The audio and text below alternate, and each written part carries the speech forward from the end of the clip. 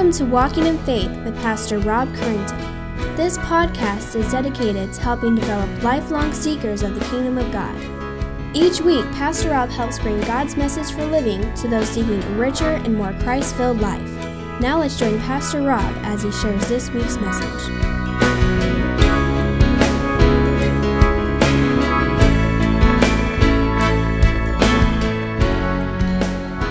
Father, we thank you for your goodness. We thank you, Lord, for this rain, as much as it's been, as much as it's probably preventing many from even coming today. But Father, we just thank you for you give rain as a blessing. And Father, I pray that you would just use it to end our drought. But Father, also give us safety as we're traveling to and fro as well.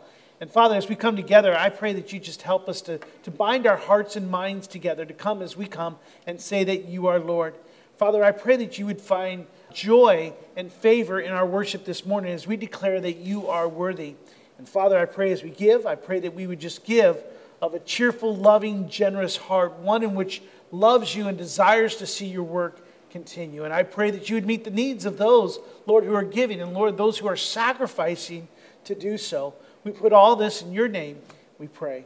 And God's people said, amen. Take your Bibles with me and turn to 1 Peter chapter 1. I'm excited about this message. I'm excited about this series. I put out the request this week on Facebook, and I usually get some answers. This one was a little bit dry, but I asked, what is it that gives you joy in suffering? What is it that causes you to sing? What are the things that you look forward to that build you up and lift up? And I'd be interested to hear your answers this week. And today we're going to see some of the answers that Peter has for us as we look at 1 Peter chapter 1. Now, 2 weeks ago, I opened up our new series on the first letter of Peter by saying that Christians are called to a life of suffering. We are called to a life of suffering. We, not just Christians, we tend to say, Christians, believers, but I'm here to tell you that we, personally, we ourselves are called to a life of suffering. Suffering in salvation, suffering in our sanctification, suffering in our submission to one another, and submission in our service, not only to God, but to each other. As we continue this morning our journey through the first letter of Peter, the apostle of Jesus Christ, there's 5 chapters here that are going to be both challenging and encouraging us to live in a world that is hostile to our faith. I believe 1 Peter is just great right now. This is newspaper stuff as we look at how do we live in a world that is hostile to our faith. The message of 1 Peter, as we saw 2 weeks ago, is very simple. The answer to that is how to handle suffering as a Christian. That's the question he's going to give us, or the answer he's going to give us, and it is hope. Hope helps us to handle suffering as a Christian. God gives hope in the midst. One teacher writes that 1 Peter instructs us that God's people are a misunderstood minority living under the rule of a different king, in that day, Caesar, and that persecution offers believers a chance to show others the generous love of Jesus Christ.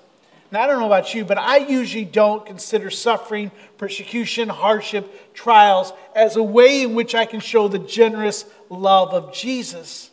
But as we look at 1 Peter, we're going to see that's exactly what Scripture is telling us. In our passage from 2 weeks ago, when we looked at the first 2 verses of Peter, we saw the work of the Trinity in our salvation. As the Father foreknows and calls us, the Son comes and cleanses us of our sin and gives us his righteousness, and that the Spirit sanctifies us, calls us, converts us. In today's passage, Peter is going to lift up a praise to God for his great mercy in saving us. So with that, let's look at 1 Peter 1, 3 through 5. I'm titling it A Call to Praise God. Let's look at those 2 verses, 3 through 5. He says, "Blessed be the God and Father of our Lord Jesus Christ. According to his great mercy, he has caused us to be born again to a living hope through the resurrection of Jesus Christ from the dead, to an inheritance that is imperishable, undefiled, and unfading, kept in heaven for you, who by God's power are being guarded through faith for a salvation ready to be revealed in the last time." Father, we come before you this morning, and I'd ask and just thank you first for just giving this message to us. And I just enjoyed it so much in my study. Now, Father, let that come through as we speak and we share when we read your scripture. Lord, give us wisdom to know the difference between my mere opinion and the truth that's found here. I pray that this word here this morning would just encourage and challenge us. Father, search us and see where we need to grab onto the promises of God or obey a command of God. I pray that your Holy Spirit would have free work. And Father, may you just be glorified in all that we do. We praise in Christ's name. Now, this next paragraph is so full of wonderful truths that we could spend a month of Sundays camped right here. It's tempting to try and bull rush our way through verses 3 through 12, but we would do a great disservice not only to the Scripture and the Spirit and the work of God, but also to ourselves if we attempted to do so. So we're going to take our time and we're going to work through this the best way that we can in order to receive all that the Holy Spirit has for us. And so I've encouraged as we go through this series, as we put out the Scripture, is read through them, pray through them, ponder what these Scriptures mean to you. Now let's start with Peter's opening sentence. If you got your Bible open there, you see he says, "Blessed be the God and Father of our Lord Jesus Christ." As we're in 1 Peter chapter 1, verse 3. He says, "Blessed be the God and Father of our Lord Jesus Christ." Now, to me, right there, I have to stop and says, it seems strange that Peter here is saying, let's bless God. Isn't that what we ask God to do for us? Isn't that what he does? Isn't that what we ask him when we pray? Lord, bless our food. Lord, bless our meal. Lord, bless this trip. Lord, bless us here, and so on and so forth. How can you and I bless God? Several years ago, when we explored the Gospel of Matthew, we came across this word blessed in the Beatitudes. Remember that? Blessed are the poor in spirit. Blessed are those who mourn. Blessed are the meek and those who hunger for righteousness, so on and so forth. Well, when you read blessed in the Beatitudes, or it means happy or feelings associated with receiving God's favor. So, blessed are the peacemakers, for they will receive God's mercy. That's what we're saying there. However, this is a different Greek word here in 1 Peter. In this form, blessed means worthy of being praised or worthy of being commended. Peter here is writing here of the worth of God. He's declaring that I'm worshiping here. He begins the body of his letter by commending God as worthy to be praised. Now, this is interesting because he's writing to a group of believers that are suffering persecution for their faith. He wants to encourage them and challenge them to endure and persevere. So he starts by reminding them to praise God even in the throes of their pain and suffering. And again, think of a time when you're going through a difficult time or a difficult event, maybe in a relationship, financially, health, and it may be right now. Is your first thought to praise God, to declare that he is worthy? Or does your thoughts and your emotions tend to go more inside and think of yourself and do the pity party? For most of us, that tends to where we go. And you can almost imagine those Christians, those believers under persecution. They're looking inward. They're probably saying, God, why are you doing this to me? God, where are you? Why are you allowing this? Probably the same phrases and thoughts that you and I have. But Peter here says, blessed be God. He is commended to be worthy or to be praised. He is one worthy of thought and focus. Peter is not someone that you and I must remember is not ignorant of suffering persecution. He is not someone who can speak from afar off and say, well, this is what you should be doing, as if he had no knowledge of himself or what suffering and persecution cost. He himself had suffered much from his own countrymen and the Romans. He, like Paul, had been beaten and jailed and eventually would die as a martyr for his faith. He speaks as one from experience, like Paul and Silas in Acts, who were praying and singing hymns to God while in prison. Peter knows that it's always appropriate and right to sing and magnify God. In this case, Peter reminds them God is also the Father of Jesus Christ the Lord. Blessed be the God and Father of our Lord Jesus Christ. This is important because this is a declaration that sets them apart, not only from Judaism, but also from imperial cult worship. And this is the confession of our faith, as we said 2 weeks ago. It is this confession that makes us Christians. We see this clearly in John chapter 5, if you want to turn to it quickly in verse 16.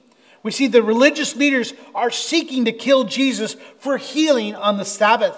And in John chapter 5, verse 16, we read this.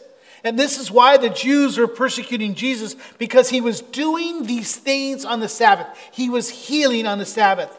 Verse 17, we see the appropriate thing that we want to get to. But Jesus answered these religious leaders and said, "My Father is working until now, and I am working."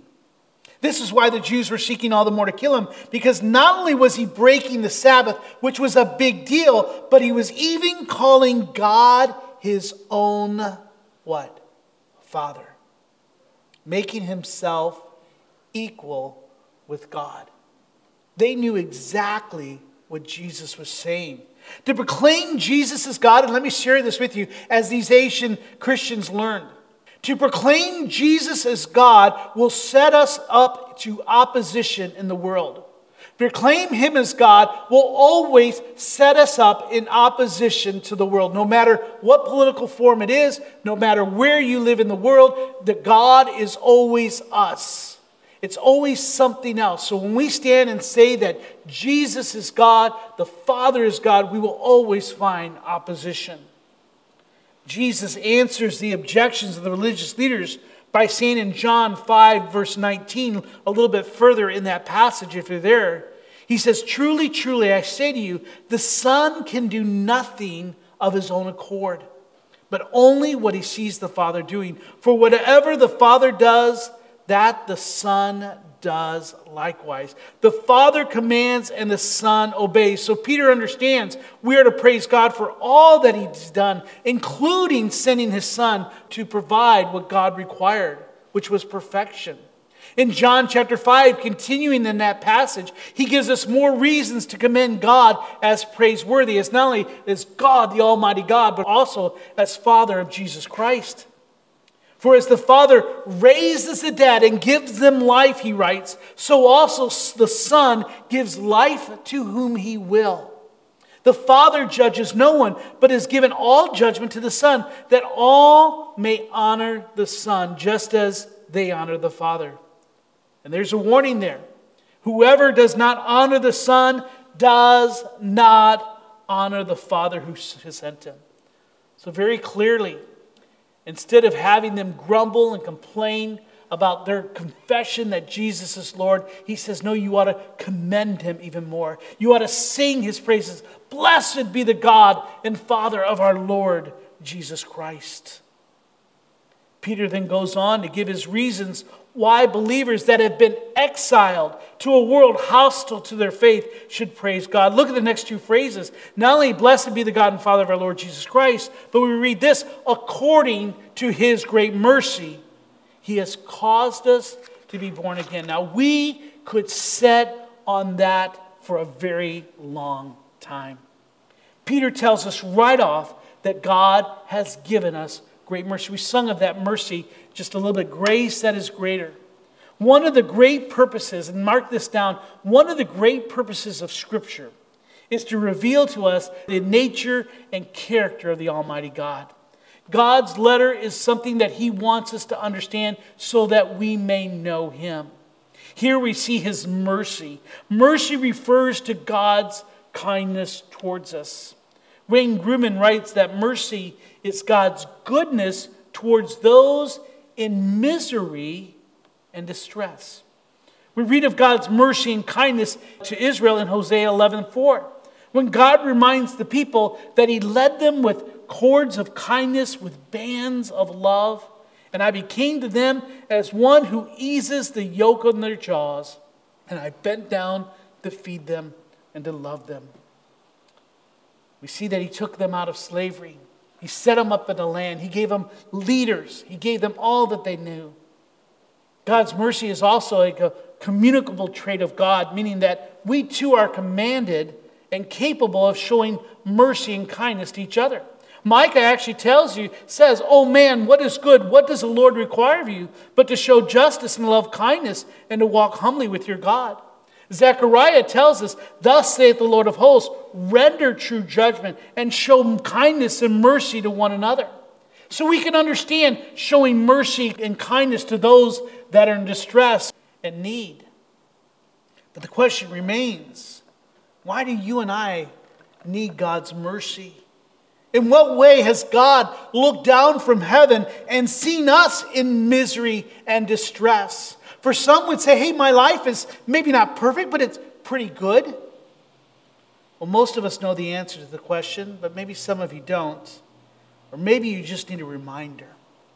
For Scripture tells us that we are in desperate need of God's mercy. Romans 3 tells us that there is none righteous, no, not one. No one understands, no one seeks for God. It goes on to say that we've not only done that, but we've all turned aside. Together, Scripture tells us that we have become worthless, that no one does good, not even one.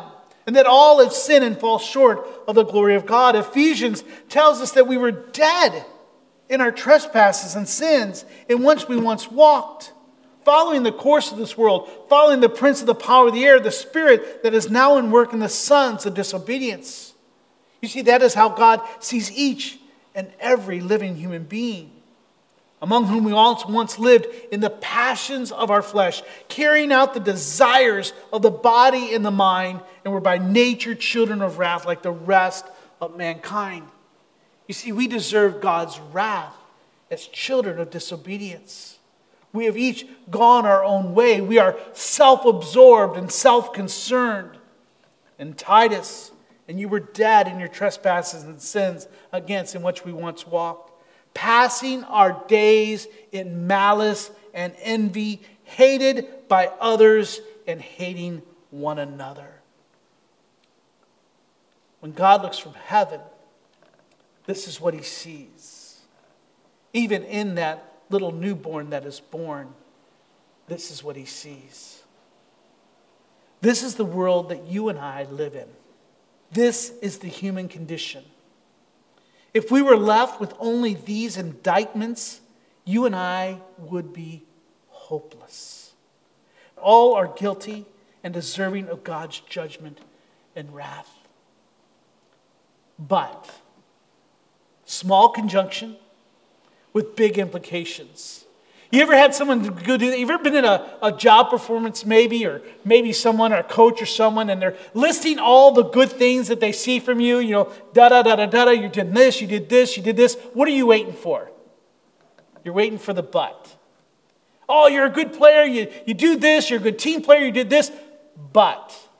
Now, when you hear that, but, you know what happens? You forget everything else that came prior to it, and now you're going to settle on what's about to say. The bad news is about to come, but in this case, when we see Scripture, we see the bad news, but brings something much more wonderful. That word, that small conjunction, connects those two verses that we just read and that indict us with God's great mercy. When he says that we were by nature children of wrath like the rest of mankind, he goes on to say, but God, being rich in mercy, because of the great love which he loved us, even when we were dead in our trespasses, had made us alive together with Christ. By grace you have been saved. When he goes on to say that we spent our days in malice and envy, hating one another and hating each other, he goes on to say, but when the goodness and loving kindness of our God and Savior appeared, he saved us. Not because of works done by us in righteousness, but according to his great mercy. So we see that word, we see the but God has something greater for us. So we see that you and I are in distress. You and I are in misery. Yet God in his mercy looks down at us as children of disobedience, deserving of his wrath, and says, but. And he gives us a wonderful gift of mercy and grace in his Son. But now we must ask, well, what does God's mercy accomplish? So he sends his Son. What's the purpose? How does that demonstrate his mercy? Well, Peter tells us there as we continue, according to God's great mercy, he has caused us to be born again. A phrase so packed, if we read quickly, we're going to forget or miss some of the truths that is in there. Peter tells us that in God's mercy, he caused us to be born again. Again, Peter reveals more about God's nature and character. Paul writes in Titus that God's mercy made us justified by his grace, so that we might become heirs according to the hope of eternal life, from children of disobedience to children of God, from vessels of wrath to vessels of mercy. You see, God's mercy has done something tangible. It has done something very real. It has brought us salvation that we read earlier in Ephesians and Colossians. He has made us alive. We were once dead, but now made alive. But what we need to realize is that we're not saved or made alive by our own merit or by our own goodness or even by our own will, but by God's. It's not that we chose to love God, but he loved us. John, the beloved apostle, tells us, in this the love of God was made manifest or made known among us, that God sent his only Son into the world so that we might live through him. And this is love, not that we loved God, but that he loved us. And he sent his Son to be the propitiation for our sins. Jesus goes on to tell his disciples that all who did receive him, who believed in Jesus' name, he gave the right to become the sons of God, who were born not of blood, nor the will of the flesh, nor the will of man, but of God. You see, by his mercy, he caused us to be born again. If it was left to you and I, we would still be dead. There is nothing inherent in man that would ever cause us to love God, to desire God, to want God. Why? The Bible tells us that our eyes and our minds are blinded by Satan. It says that we're dead. A dead man cannot desire good fruit. It could not desire the good things of God. When he says, taste and see that God is good, it's for those that have been regenerated, who God has breathed in, the Spirit has blown into their hearts. You see, our salvation is initiated by God, not by us. Believing in Jesus. You say, wait a second, I believe in Jesus. Doesn't the Bible tell us to believe in Jesus? Did I not choose to believe in Jesus? Yes. But this is important. Believing in Jesus is the evidence that you are saved. Not that you are saved or that you did it of your own. Look at 1 John chapter 5. If you want to turn there just real quickly. 1 John chapter 5 verse 1 tells us, everyone who believes that Jesus is the Christ, look at the next phrase, has been born of God. And everyone who loves the Father loves whoever has been born of him. Has been is a past tense. It is God who has caused us to be born again. It is not our ability to see and recognize God and to choose him. We are chosen by God. It is a privilege and a joy to be chosen by God. Hence why he says, blessed be the God and Father of our Lord Jesus Christ. Why? Because according to his great mercy, he has caused us to be born of God, to be born again. Without that, you and I would still be in that before but of Ephesians and Colossians. It's not based on our merit, but by God's own will. And here's what Peter is saying. This is what he's wanting us to understand. Is knowing that it was by God's will and not my own helps me to understand that salvation is not just possible, but it's assured. In other words, Christ's death and resurrection has accomplished something tangible and real. Christ did not die and raise just so salvation could be made possible, but so that he could assure that those that Christ has chosen would come to him. Now, this should bring gratefulness and assurance even in times of trials and suffering. As we remember the words of Romans chapter 8, there is nothing that can separate us from the love of God. If He loved us when He chose us, He's going to love us even in our suffering and even in our sinful state today. He will love us when He brings us home. So we see God's great mercy, not only the fact that He sent His Son, but that He has caused us to be born again. He initiated that work. It is this knowledge of God's mercy in causing our salvation that leads to praise. Not praise of my own intellect and my own ability to recognize who God was. It's not the fact that I was able to reason it all out and choose God, but the fact that He reached out and He grabbed me in my misery, He grabbed me in my distress, and He rescued me from that. This is why we can praise God. In Romans 2:4, we read that God's kindness, His mercy, and His grace is meant to lead us to repentance. Peter is telling us that we should sing the praises of God for His great mercy that leads us to salvation. We see a great example of this on Psalms 108. Look at this verse as David prays and sings. He says, I will give thanks to you, O Lord, among the peoples. I will sing praises to you among the nations. For your steadfast love is great above the heavens. Your faithfulness reaches to the clouds. Be exalted, O God, above the heavens. Let your glory be over all the earth. What does Peter said? Blessed be the God and Father of our Lord Jesus Christ. According to His great mercy, He has caused us to be born again. I don't know what may be going on in your life today. I don't know what struggles you may be having. Maybe life is good, but maybe you could come and you could reflect on these passages this morning and see that you and I have a reason to commend God. We have a reason for living. We have a reason to praise God and to worship even in the midst of our struggles. Now, as elect exiles, we have experienced the wonderful grace of God by His acceptance of Christ's work on our behalf. Nothing that we have done, but Christ's work. Peter doesn't end there, for he goes on to give the benefits of this marvelous grace, this salvation. In other words, Paul is going to list 3 ways God's mercy gives us hope in our suffering, or 3 reasons we can praise God for His mercy. Look back at verse 3 once again.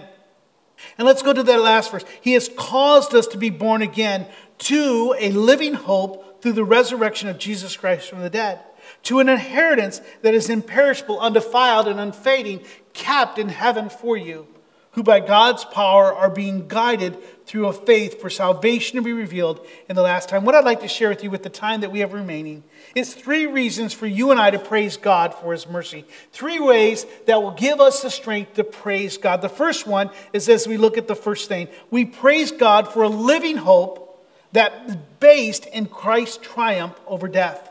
Let me say that once again. We praise God for a living hope that's based in Christ's triumph over death.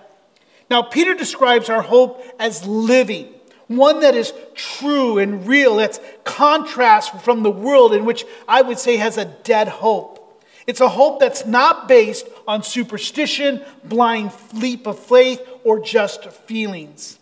It is not a hope based on our own merit or our good deeds or our heritage. I hope I've done enough. But it's a hope that's grounded in the resurrection of Jesus Christ and His triumph over death.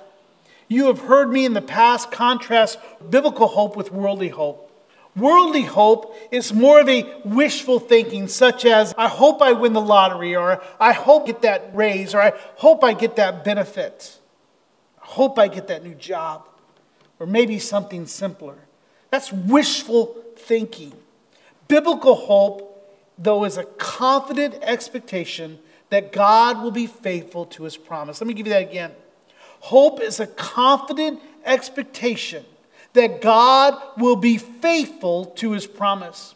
We find this hope in the Word of God and the Spirit's work in our lives.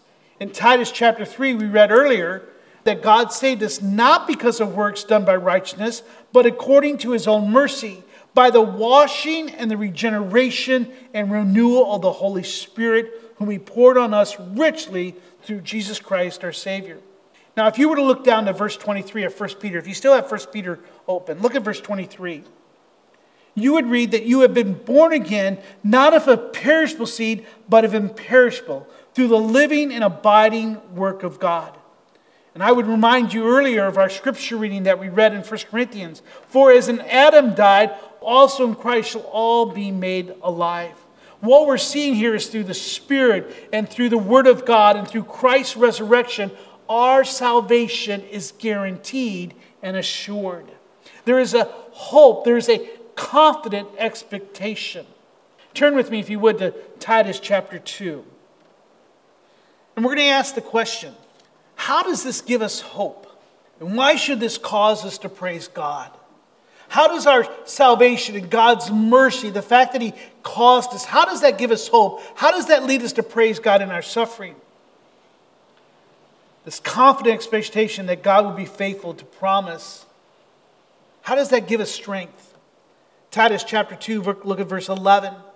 He writes, for the grace of God has appeared, bringing salvation to all people, training us, or for all people, training us to renounce ungodliness and worldly passions, and to live self-controlled, upright, and godly living in this present age. He's telling us as exiles how you and I should be living in our world. He says, waiting for our blessed hope, the appearing in the glory of our great God and Savior Jesus Christ, who gave himself to redeem us from all lawlessness and purify himself a people for his own passion, who are zealous for good works. When we see that he says, we have been saved, we've been given mercy, who has caused us to be born again to a living hope through the resurrection of Jesus Christ, we recognize that the resurrection of Christ is our hope.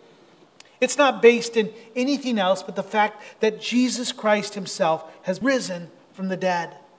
And we go back to 1 Corinthians 15 that we read earlier. Without that, we would all be in vain. Our life would be hopeless. Our preaching would be in vain. Our life witness, our testimony would be in vain. You'd be wasting your time listening to this. You'd be better at home preparing for the Green Bay Packer game that starts in 20 minutes for those of you who are counting the time.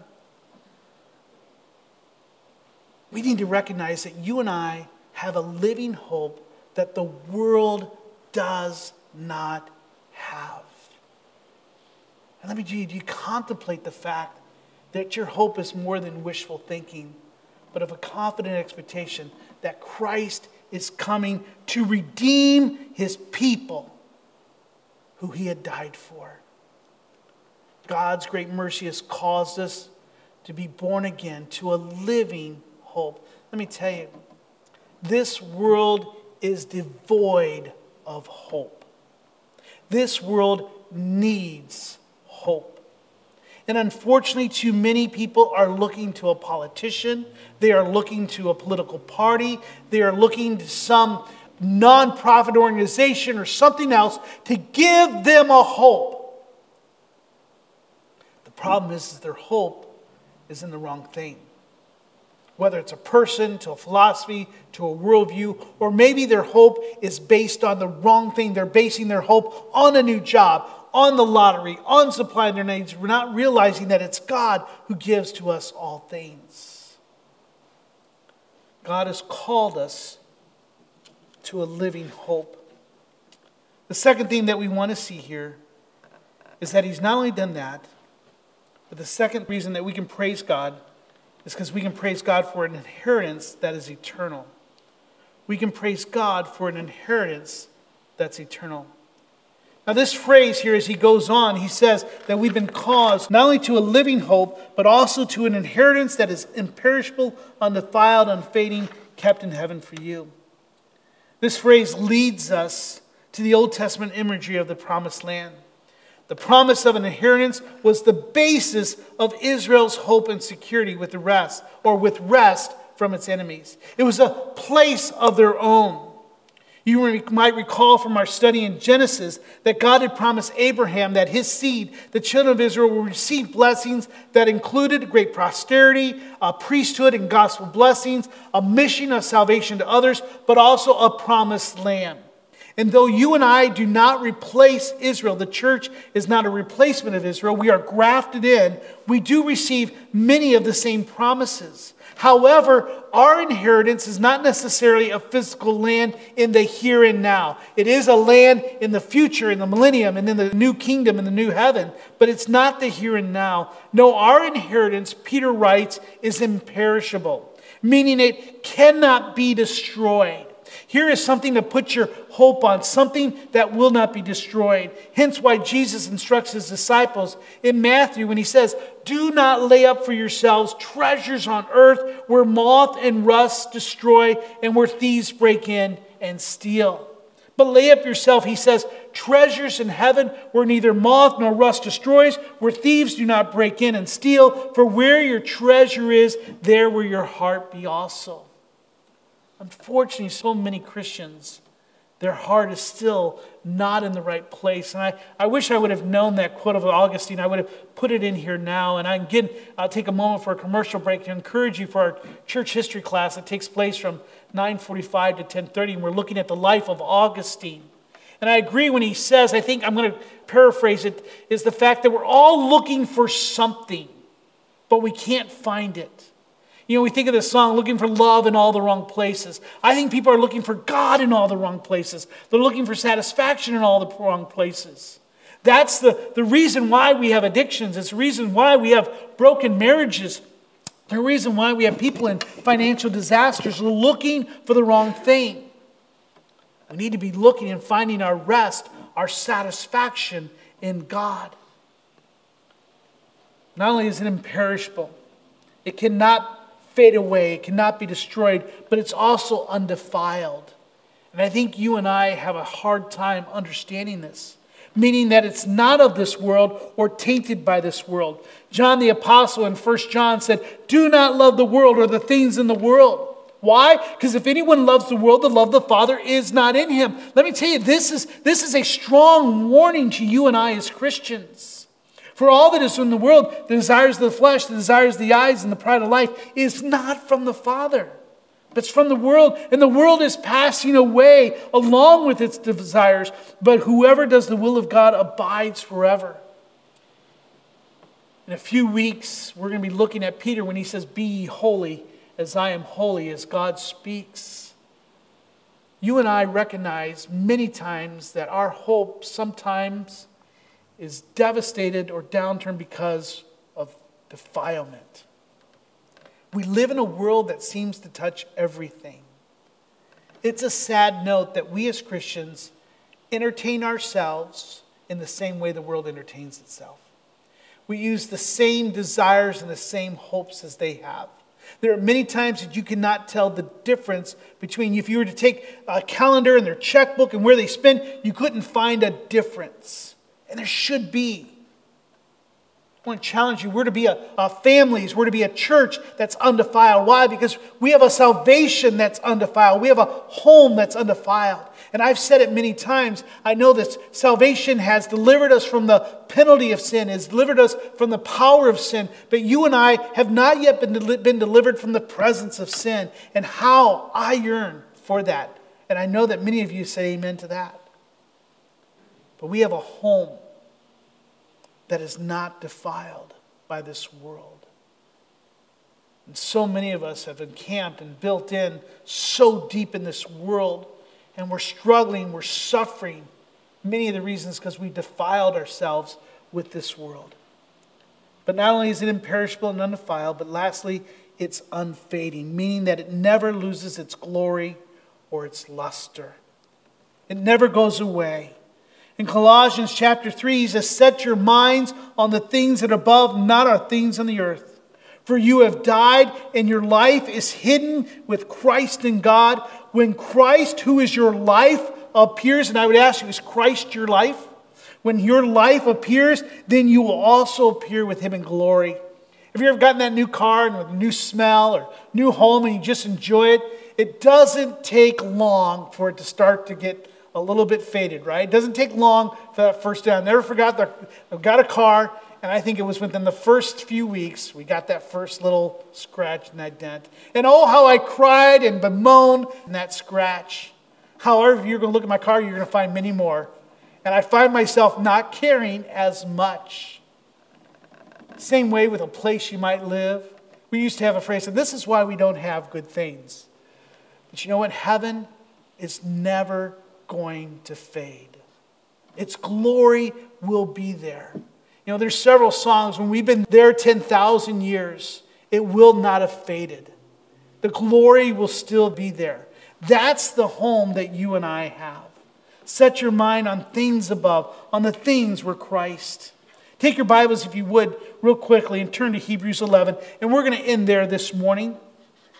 We will not get through the whole passage today, because what I'm sharing, what Peter is sharing with us this morning, is not new.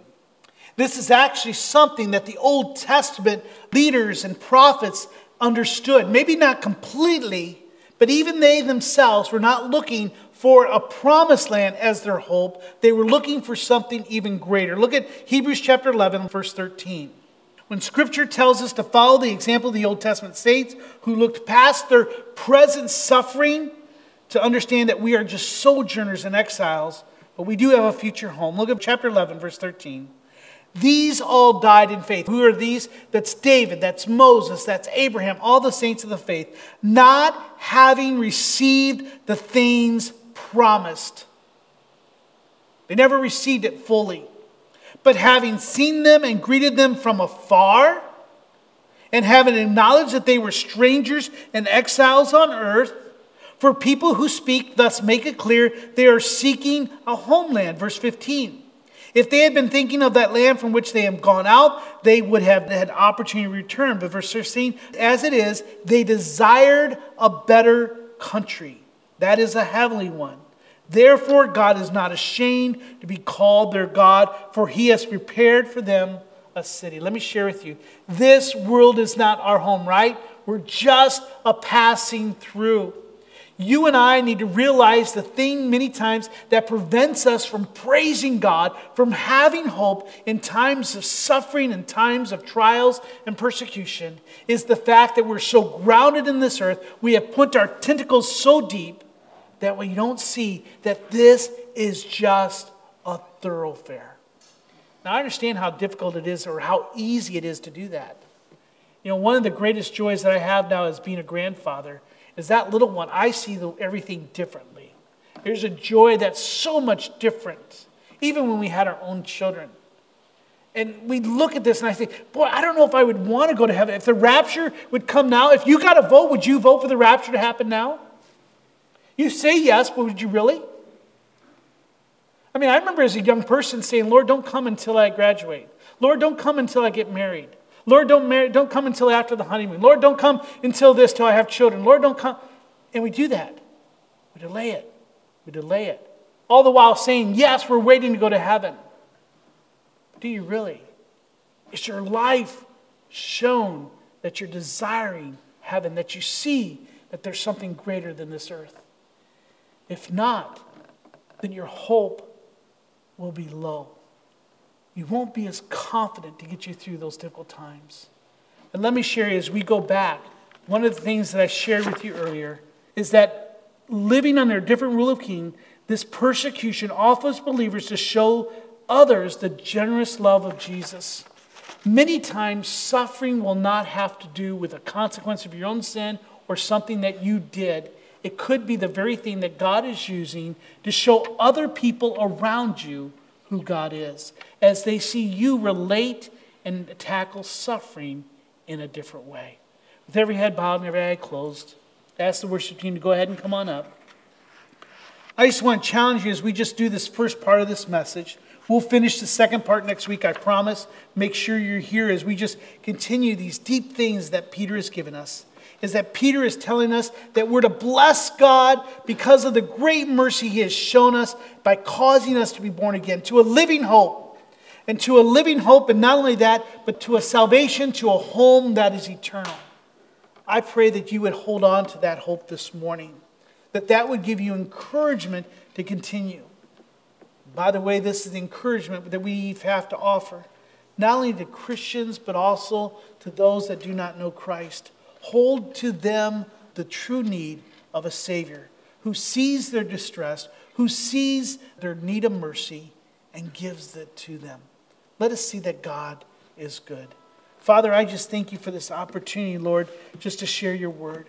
Lord, I pray that you'd help us to bless you, to commend you, to sing of your worth, even during times of difficulty, through times of suffering. Lord, as Christians, we recognize that many times we have not realized or give thought to the fact that you have caused us to be born again, that you have initiated our salvation. Lord, may that bring us joy in the fact that we love you because you loved us first. And may we respond with a joy and with a happiness that exceeds and a peace that exceeds all that the world can understand and know. May that cause others to see who you are and to glorify you. We pray this in Christ's name. Amen.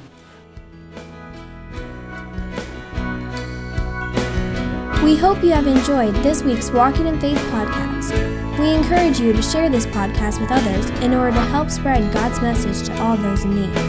If you have any questions or comments, we would love to hear from you. Email us at walkinginfaith@orangevilla.org. You can help us spread this podcast by writing a review at iTunes, and don't forget to visit us online at orangevilla.org. There you will find more information about our ministry, as well as share your thoughts, submit prayer requests, and find out how you can help others to grow in God's love. Until next week, may God bless you in everything you do.